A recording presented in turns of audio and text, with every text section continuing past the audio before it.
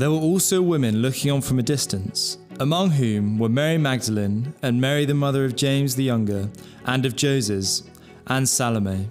When he was in Galilee, they followed him and ministered to him, and there were also many other women who came up with him to Jerusalem.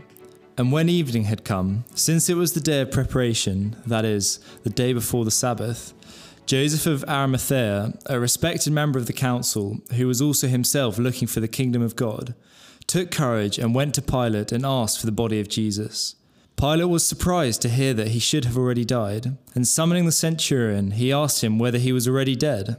And when he learned from the centurion that he was dead, he granted the corpse to Joseph. And Joseph bought a linen shroud, and taking him down, wrapped him in the linen shroud, and laid him in a tomb that had been cut out of the rock. And he rolled a stone against the entrance of the tomb. Mary Magdalene and Mary the mother of Joses saw where he was laid.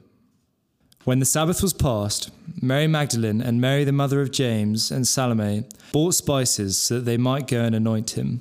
And very early on, the first day of the week, when the sun had risen, they went to the tomb. And they were saying to one another, "Who will roll away the stone for us from the entrance of the tomb?" And looking up, they saw that the stone had been rolled back. It was very large. And entering the tomb, they saw a young man sitting on the right side, dressed in a white robe, and they were alarmed. And he said to them, "Do not be alarmed. You seek Jesus of Nazareth, who was crucified. He has risen. He is not here. See the place where they laid him. But go, tell his disciples and Peter that he is going before you to Galilee. There you will see him, just as he told you." And they went out and fled from the tomb, for trembling and astonishment had seized them. And they said nothing to anyone, for they were afraid. Thank you so much for listening.